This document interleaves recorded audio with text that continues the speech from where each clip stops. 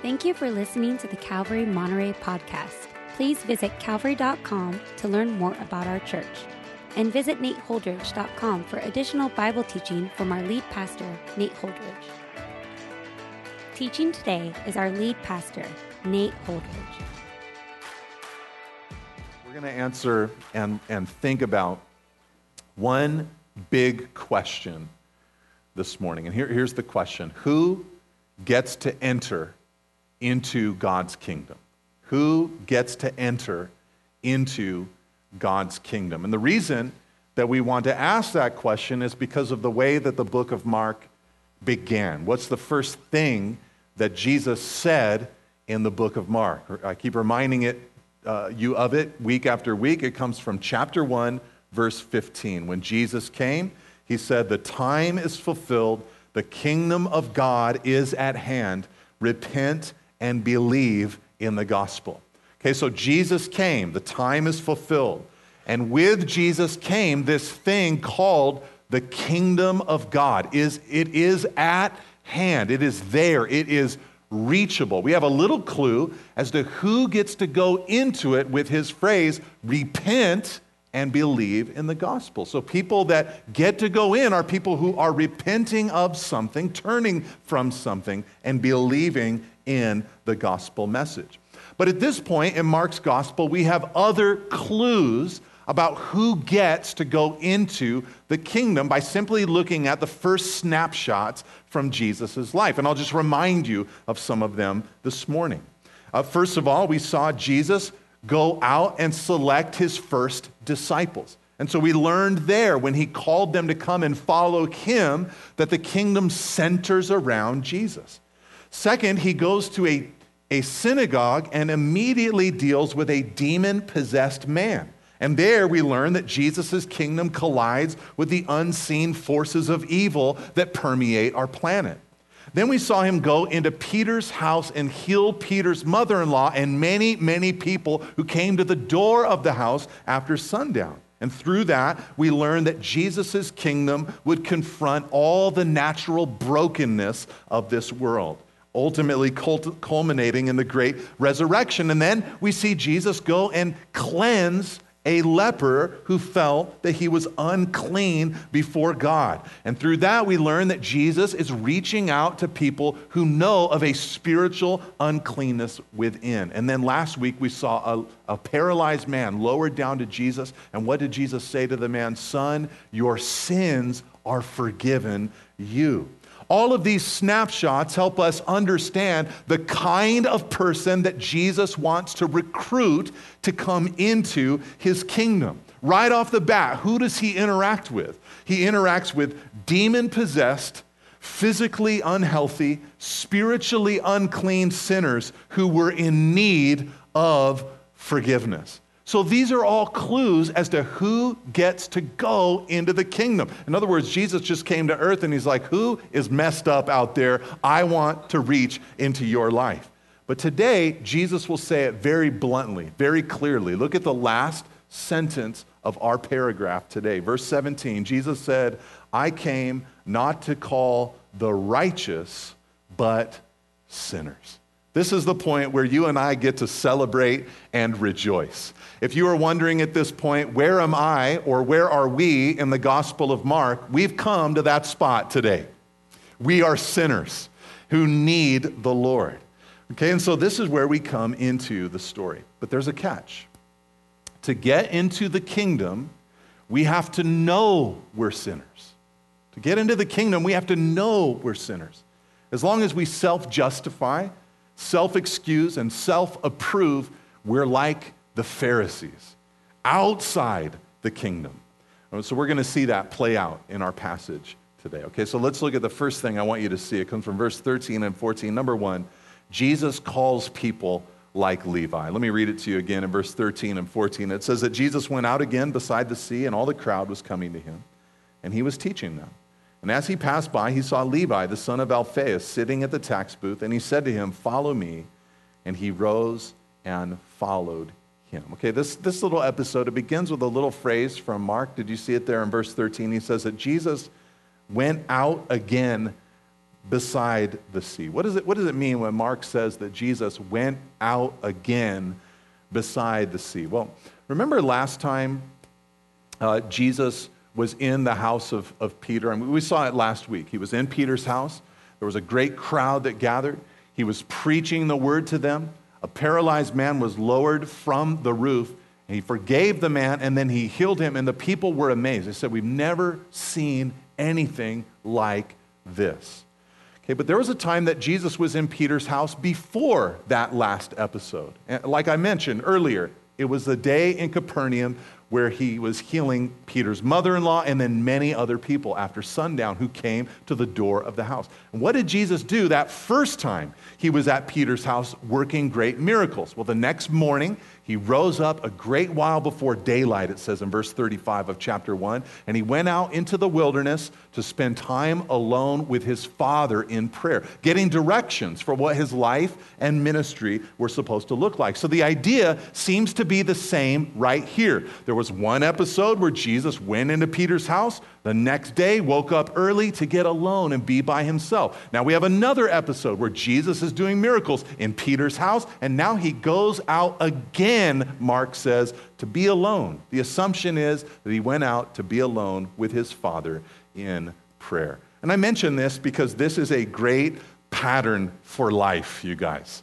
The idea that we would get alone with God, receive from him, be built up by him, redirected by him, repointed by him, refocused by him, and then that we would join with others and serve them, pour out our lives for them, and then after a season, pull back, get alone with the Lord, spend time with him, and then go back out and serve others. I think every day this is a good pattern for life. So my exhortation is just do this, repeat this over and over until the day that you die, and you will live a happy life.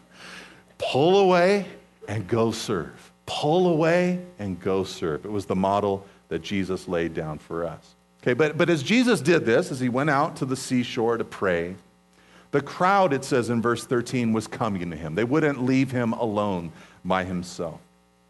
They got around Jesus, and Jesus did something that by this point is typical of Jesus. He began to teach them. He wasn't working miracles, but he was teaching this crowd of people. And it looks like he was teaching them while he walked, because it says, as he passed by, verse 14, he saw Levi, the son of Alphaeus, sitting at the tax booth. So there he is, moving along the seashore. He comes by the tax booth there, and he sees this man named Levi. Now, the question that we should ask is, who is this character? Who is Levi? What do we know about him? One thing that we know is that he was a tax collector. I know here in Mark's gospel, it says that he was sitting at the tax booth, and that might give you the idea that he just thought this was a great place to like hang out. You know, what are we going to do today? I'm just going to go hang out at the tax booth. It's just a fun place to go be.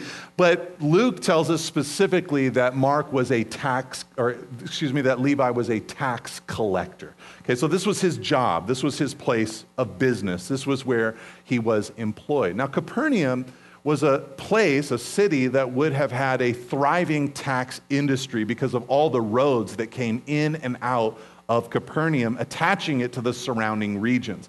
And the Roman government, they had a great road system, but they would charge people to use their roads. So when you came in or out of Capernaum, you'd have to go to the tax booth to basically pay a toll to be able to use the Roman travel or Roman road system. But on top of that, tax collectors in that area and region would have also taxed the local economy, would have taxed local goods. So even the fishermen that are already part of Jesus' disciple team had probably had interactions with Levi as he had taxed them on their fishing there in the Sea of Galilee. Now, when we think of a tax collector, we think of an IRS agent, right? And so we already have kind of negative, scary connotations. You know, if you get a letter in the mail and it's got a thing in the corner that says IRS, yeah, it's never like a happy moment in somebody's life. Like, oh, I'm so glad I heard from them, you know, kind of thing.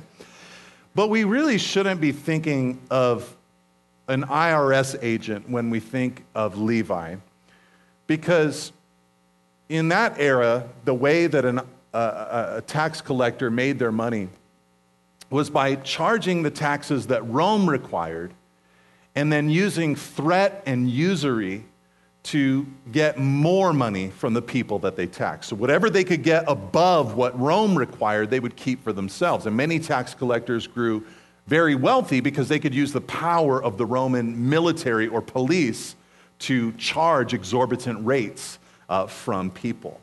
In a sense, it was sanctioned theft backed by the full force of the Roman government.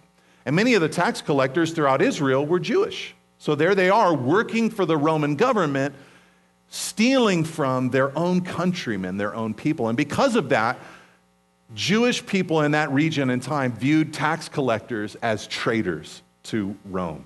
And they were unforgiving in their attitude towards Jewish tax collectors. They would expel them from their synagogues. Some records show us that when they went into someone's home, the home could be considered ceremonially unclean because of the presence of a tax collector. And some rabbis in that era even taught that you could lie to a tax collector and God would not hold you guilty of lying. Okay, so I'm saying all this to paint the picture of how people would have felt about Levi in that era. He was a social outcast. That's one thing we know about him. But the other thing that we know about him is that he's more commonly known by us as Matthew. He wrote the Gospel of Matthew, and when he tells the story of his conversion or his coming to follow Jesus, he speaks of himself as such, a Jesus called Matthew.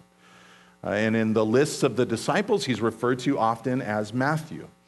It's possible that he merely had two names, one Levi, one Matthew, very common in that era. It's also possible that Jesus renamed him, took away the name Levi and gave him the name Matthew at some point. Jesus was prone to do that from time to time.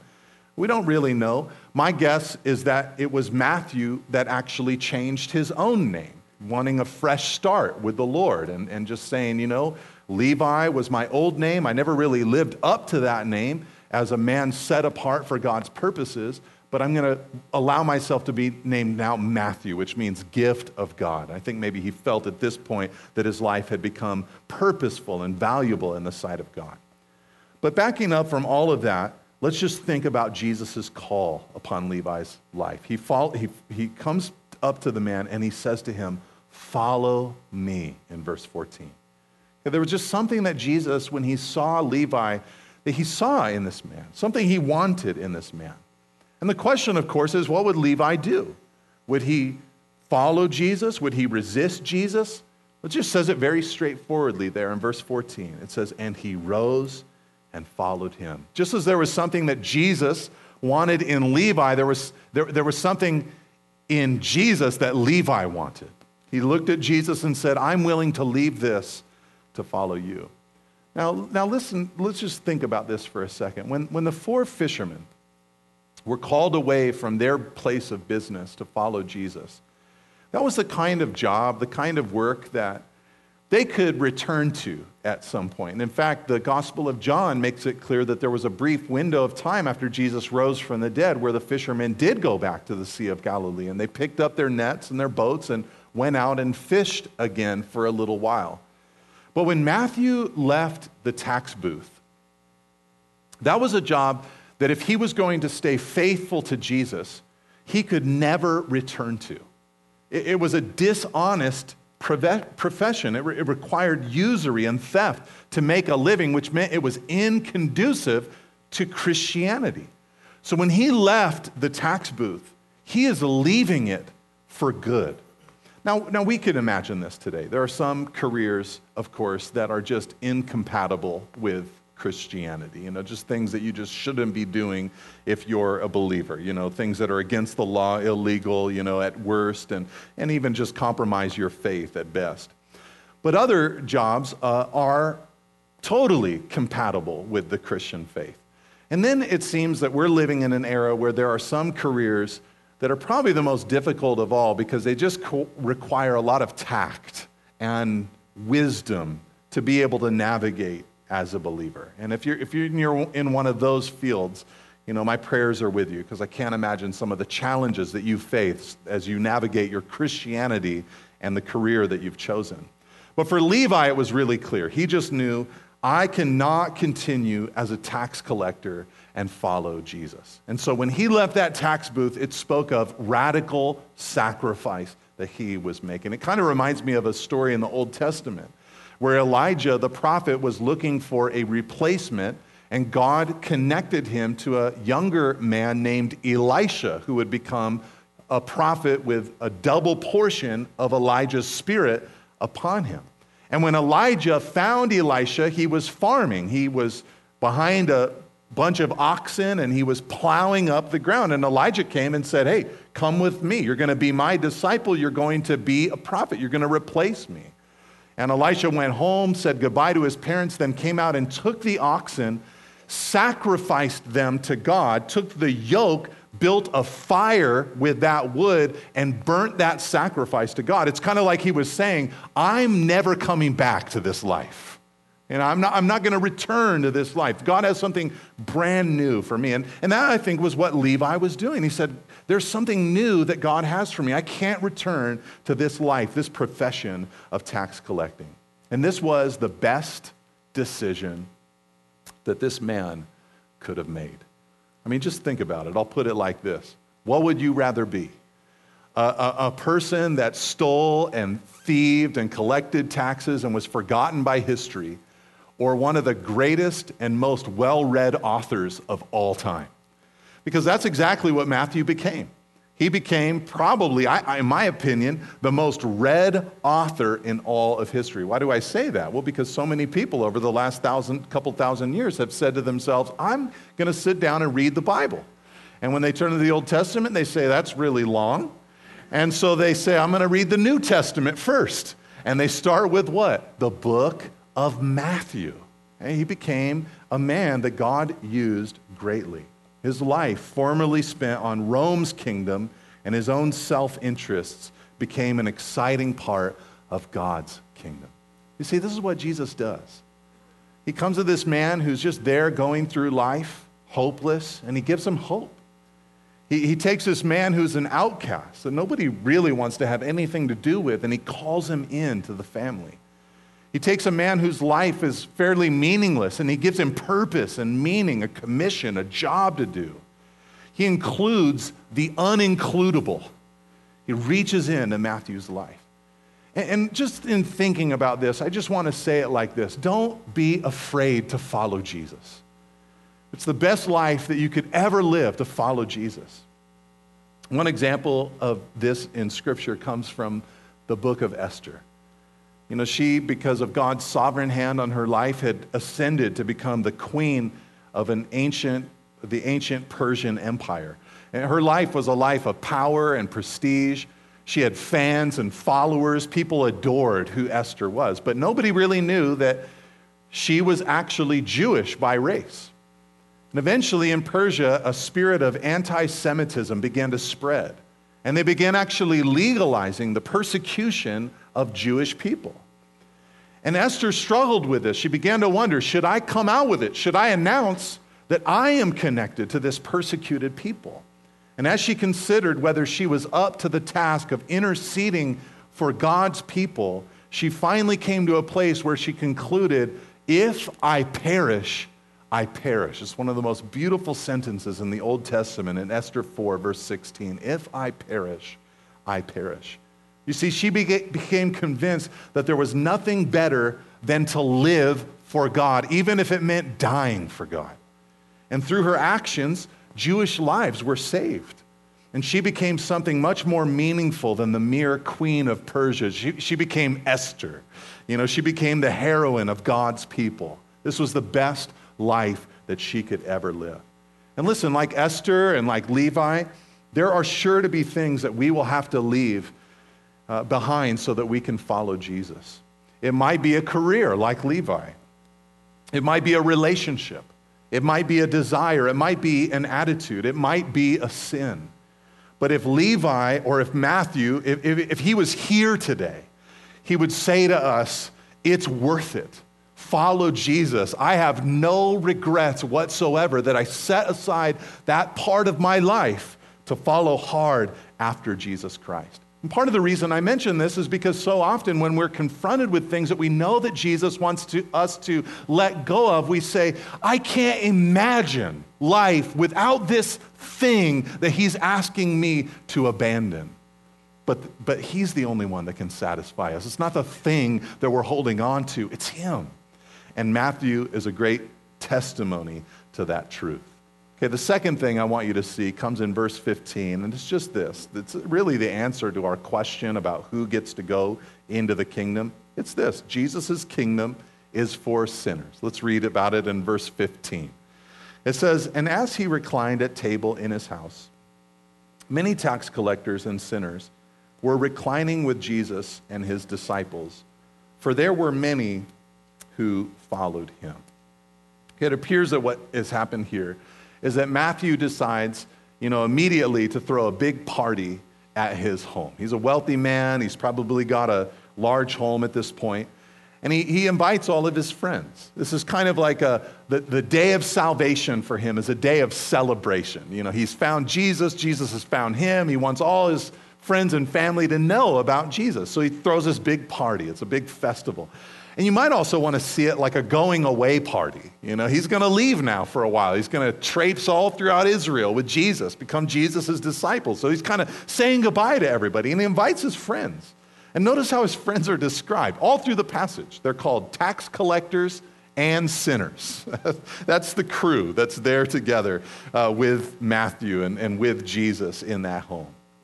Okay, this is really cool because just in case someone thought of Jesus' call of a tax collector as like a temporary oversight, like this exception to the rule, Jesus goes into the house and he eats and drinks with Levi's friends, these tax collectors and sinners. Now, this was offensive to the religious leaders. It was already offensive to them that he was building his team with a person like Levi. But now his offense metastasizes. It's like it becomes policy. Jesus came for sinners. It wasn't just a mistake. This is what he's about. It's like he makes zero effort to avoid them, first of all, but now seems to pursue and even prefer sinners. Okay, but the question is, who are these sinners? Why does Mark call them sinners? And then Jesus, at the end of the passage, he says, I came to save sinners. He doesn't rebuke or try to rebuff this idea that that's who he's with. He says, that's exactly who I'm with. Okay, so here's one idea. It's possible that when he talks about tax collectors and sinners, that he's talking about the Jewish mafia there in town, like the ruffians, the outcasts in Capernaum. This like unsavory sort of people that would connect with tax collectors. And maybe that's what we're meant to see here. People that were living on the fringe of society. So maybe we're supposed to envision something like when Obi-Wan Kenobi says to Luke Skywalker before they go to Mos Eisley, Mos Eisley Spaceport, well, you'll never find a more wretched hive of scum and villainy, and maybe that's what we're to imagine, going into the cantina and the music's playing and you just look around and it's all these creepy people like, ooh, or something like that. Maybe that's the image that we're supposed to get. But listen right now, most scholars actually reject that idea of what the word sinners means. Because more than likely it was merely the religious leaders who gave the designation sinners to this group. And their definition of sinners would be people who did not abide by their rigid Pharisaic standards. In other words, these were common people. For them, the rules were just too tough. They just couldn't keep all that religiosity. So they just gave up after a while. The Pharisees referred to them as sinners, people living outside the strict standards set by their traditions. And so perhaps this is who the sinners are. I think it's probably a blend of both. You probably have a mix of both types. People living in open rebellion against God and his clear directives, but also people who just couldn't keep up with the religious standards of the day and just said, I just can't do it. Just common people, non-Pharisees, gathered together in Levi's home. It means that they're living sinfully and not religiously. They didn't care what the religious community thought about them.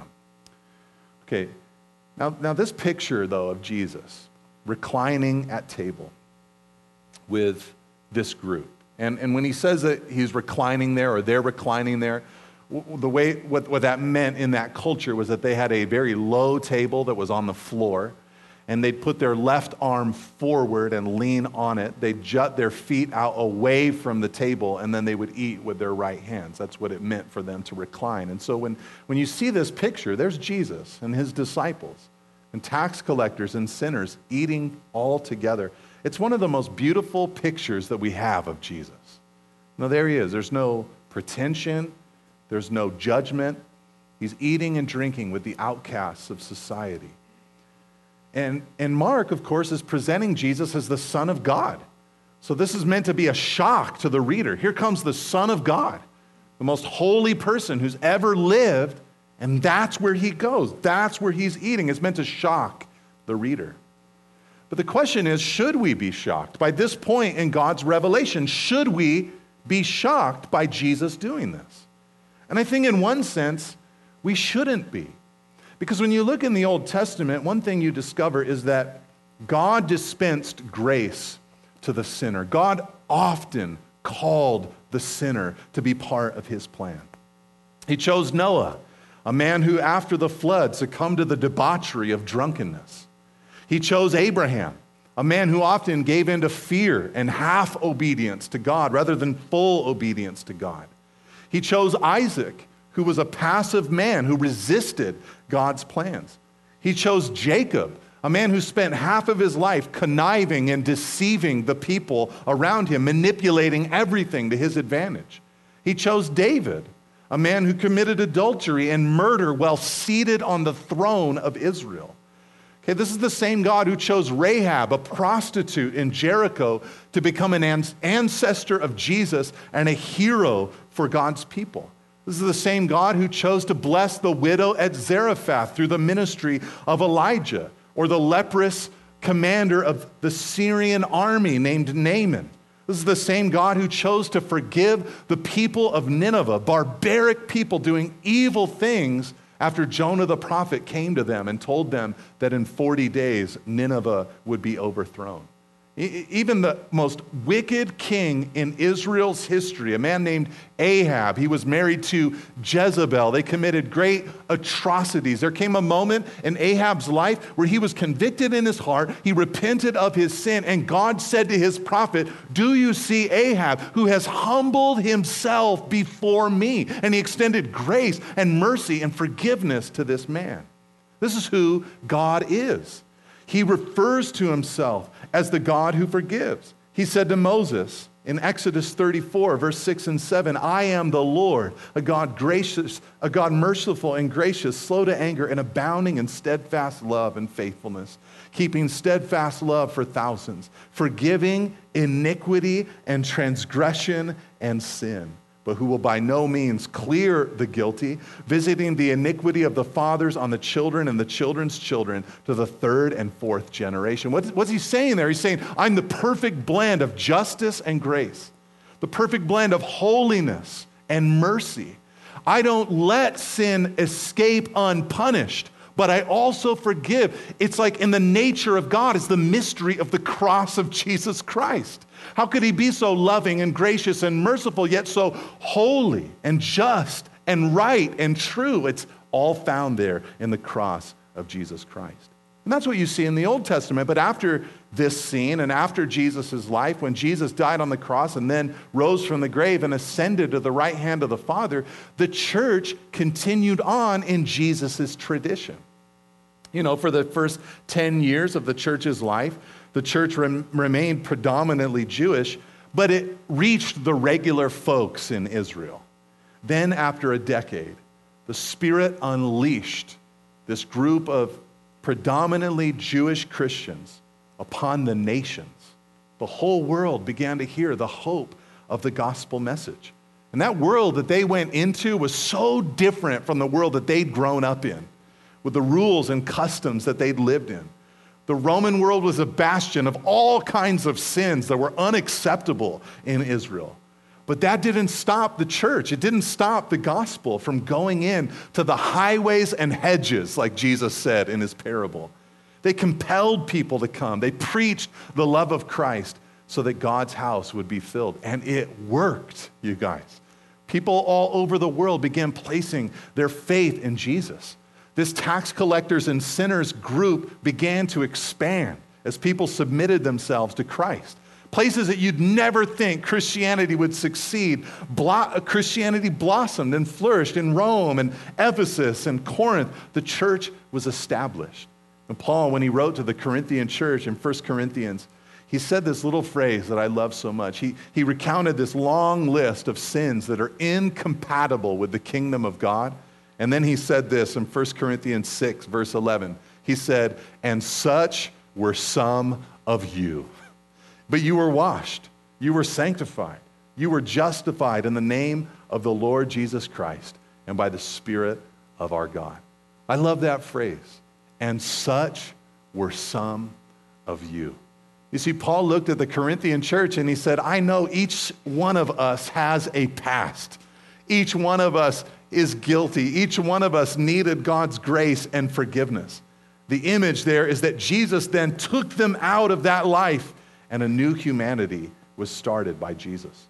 But all of that, the Old Testament mercy and grace that God extended, Jesus here seated with tax collectors and sinners, the fact that the church reached into the highways and byways of the world, all of that is a mere foreshadowing of the great and final destiny of God's people.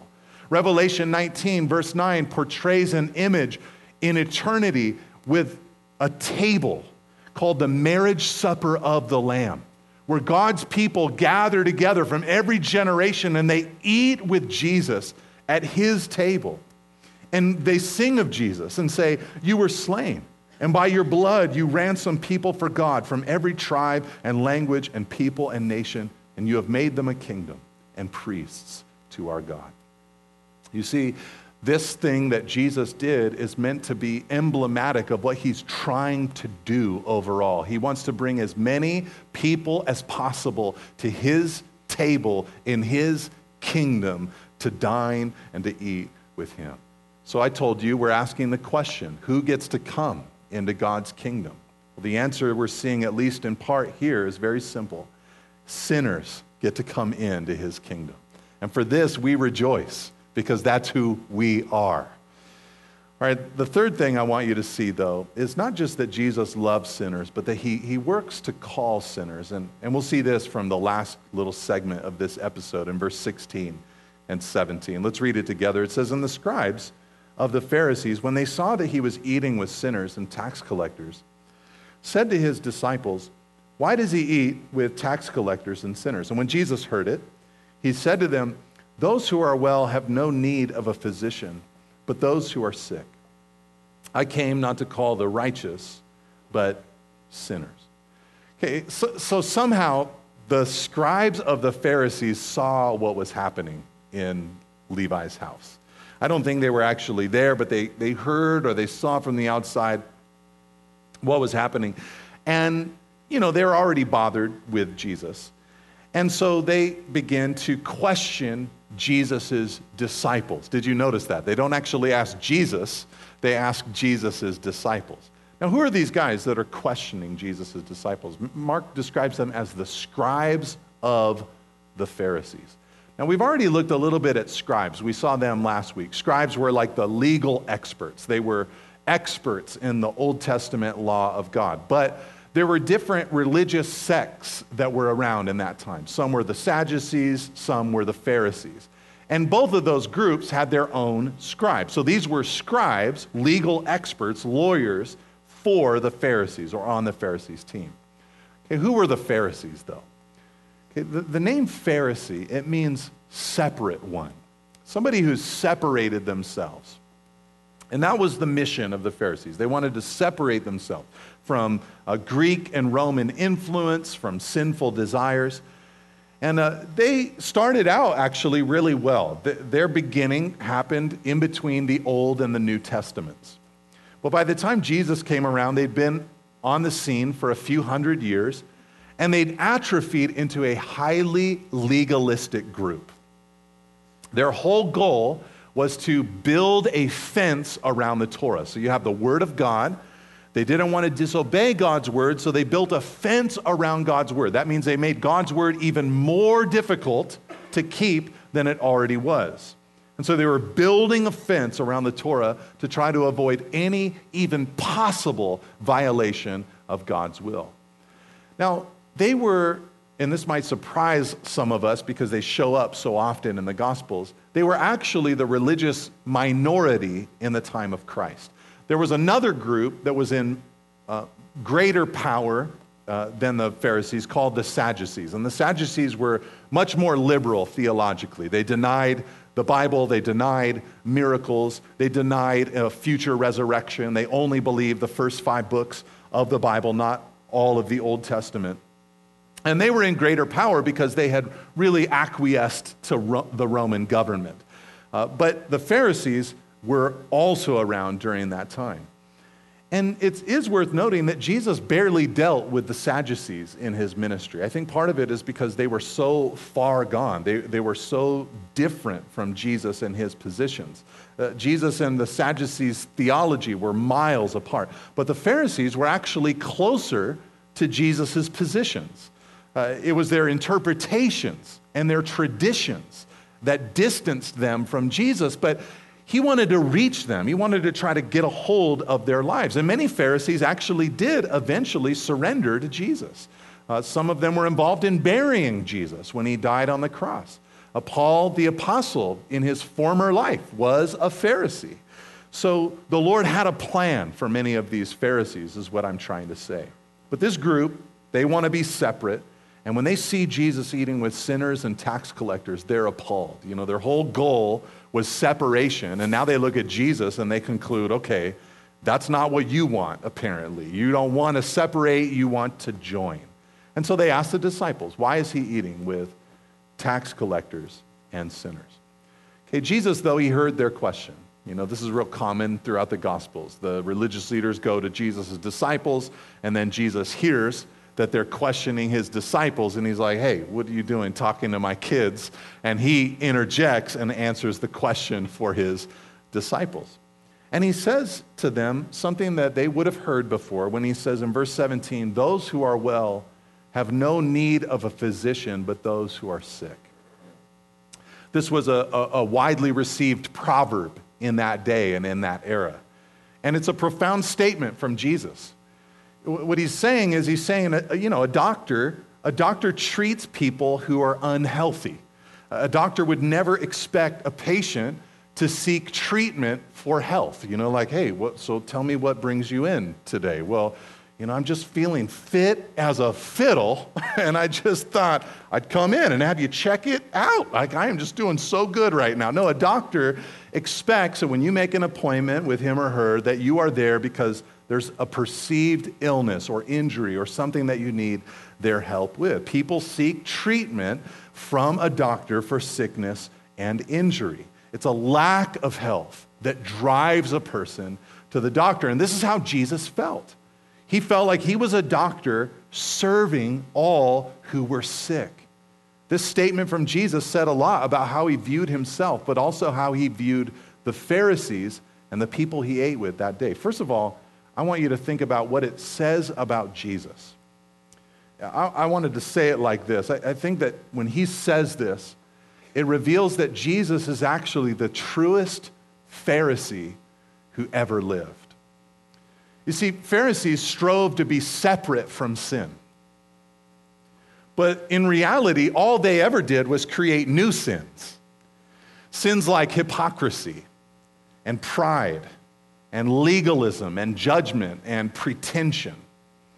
Jesus, though, he saw separation in a totally different way than the Pharisees. He would come as the great physician. That means he's different from everybody that he's with. He sees them as sick, he is healthy. He couldn't distance himself, though, from the very patients who needed his care. So as he doctored sinners, he never engaged in our sin. The sickness of his patients never became his sickness. He immersed himself into a sinful humanity, but he never rebelled with sinful humanity.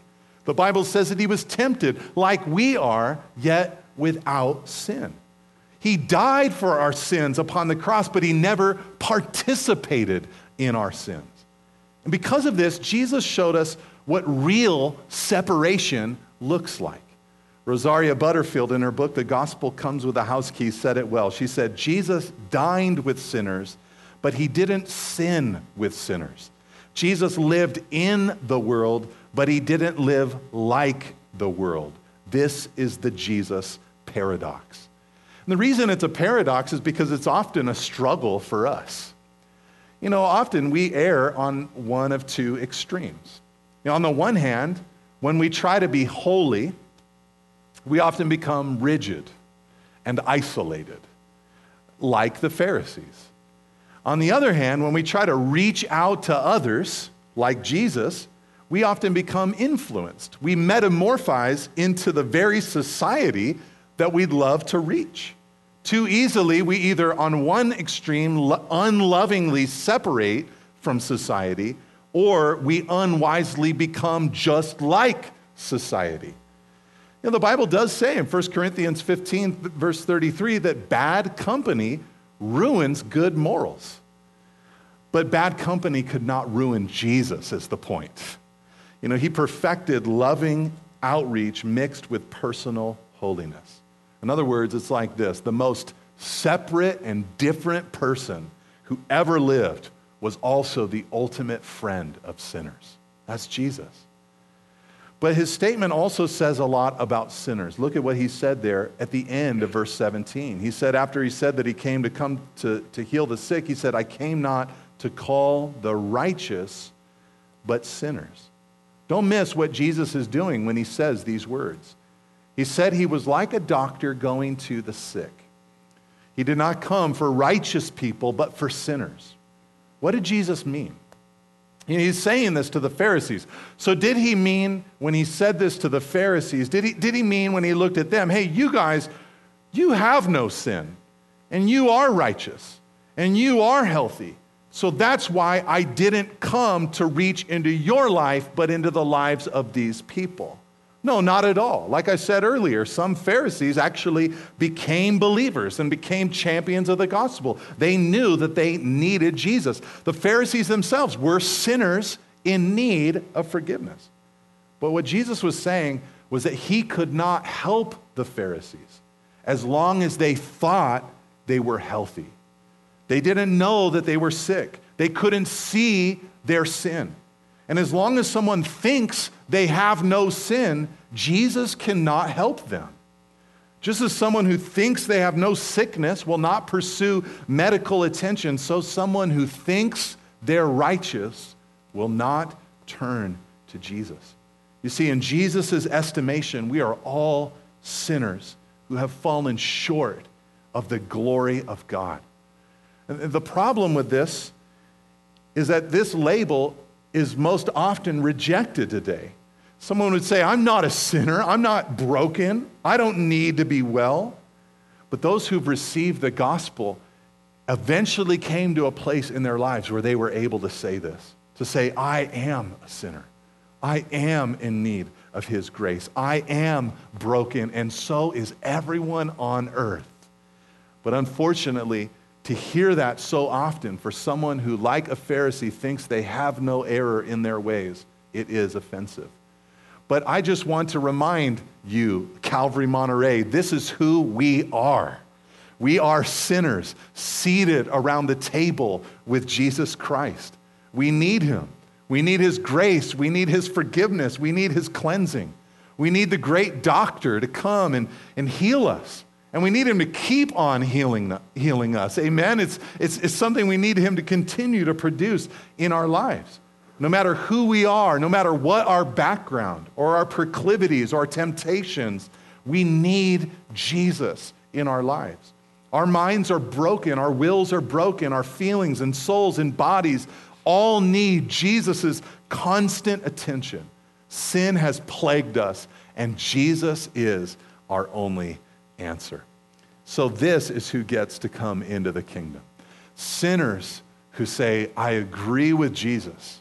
and I turn from that and believe in the good news that he died in my place upon that cross so that I could be forgiven and cleansed of my sin. That's who gets to go into the kingdom. Now let me close with a few applications for you today before I let you go. Number one, I would say this: know that there's nothing that you could ever give up for Jesus that is better than Jesus. Okay, Matthew or Levi gave up his career, and as he gave that up, there was, Jesus was better than that tax collecting career. And I've watched so many believers just live miserable lives, because I think the most miserable life you could live is to be a believer who's just living halfway, holding on to something from the old life that Jesus wants you to let go of without fully abandoning yourself to him. It's a miserable way to live. But there's nothing that you could ever give up for Jesus that's better than Jesus. Number two, if needed, and I say this with great caution, if needed, choose Jesus over your career. This might be for one person all day long today, that there's something happening in your job or your career that is asking you to compromise your Christianity and your faith to such a degree that you need to prayerfully, wisely, with discernment, exit that career. If that point comes in your life, choose Jesus over your career. Number three, keep praying for the Levi in your life. The reality is the name Levi, he was the namesake of the tribe of Levi, the tribe that was supposed to be set apart for the service of God. Somebody gave this guy that name. His parents, when they named him that, I'm sure they had high hopes for what he would become, and I doubt that they thought to themselves, I hope one day he grows up to become a crook who steals from the people of Israel. That probably wasn't what they were rooting for. And if you have a Levi in your life, just keep praying. Keep on praying. Keep asking the Lord to work in their life. Number four, repent when, not if, but when the Pharisaical spirit arises within you. What's the Pharisaical spirit? The Pharisaical spirit sees someone else's sin and says, I can't believe that anybody would do that. Okay? And this Pharisaical spirit will arise in us at some point in our lives. I'm sure many of you have done this. Here's an example of, I think, how most of us do it at some point. We all were teenagers at some point in life, and then we grew older, and we look back on those teenage years, and we think, why did I care about what other people thought? Why did I, spend so much time worrying about all of that? And then we look at teenagers, and we say, why do you care so much about what other people, you shouldn't think that way, forgetting all the while that that's exactly what we were like back then. Okay, so when that spirit arises in you, repent of it. Number five, ask God to help you become more like how Jesus is in this story. Jesus is there able to navigate holiness, righteousness, purity, but lovingly outreaching to people who were in need. I mention this partly because usually this passage, you read it and then churches just jump right into how can we do this thing that Jesus did. And the reality is this has been hard for Christians from the very beginning of what the church is. And a lot of people just don't do it all that well. Like I said, we trend a lot of times towards legalism, or we trend towards just morphing into the world around us. What we really need is to be transformed into Christ-likeness, to become like Jesus, for his nature to be so infused into who we are that we're changed and able to do some of the things that he was able to do in this story. And then number six, keep returning to the great physician. He looks for people who are unhealthy, who need that help. Keep turning to him and saying, Lord, there's stuff going on in my mind, my thought life, my soul. I need you to help me. Keep going to your great physician, and he will help. Thank you for listening. If you would like more teachings and information about Calvary Monterey, please visit calvary.com. You can also find books, teachings through the Bible, and articles from our lead pastor at nateholdridge.com. Thanks again for tuning in. See you next week.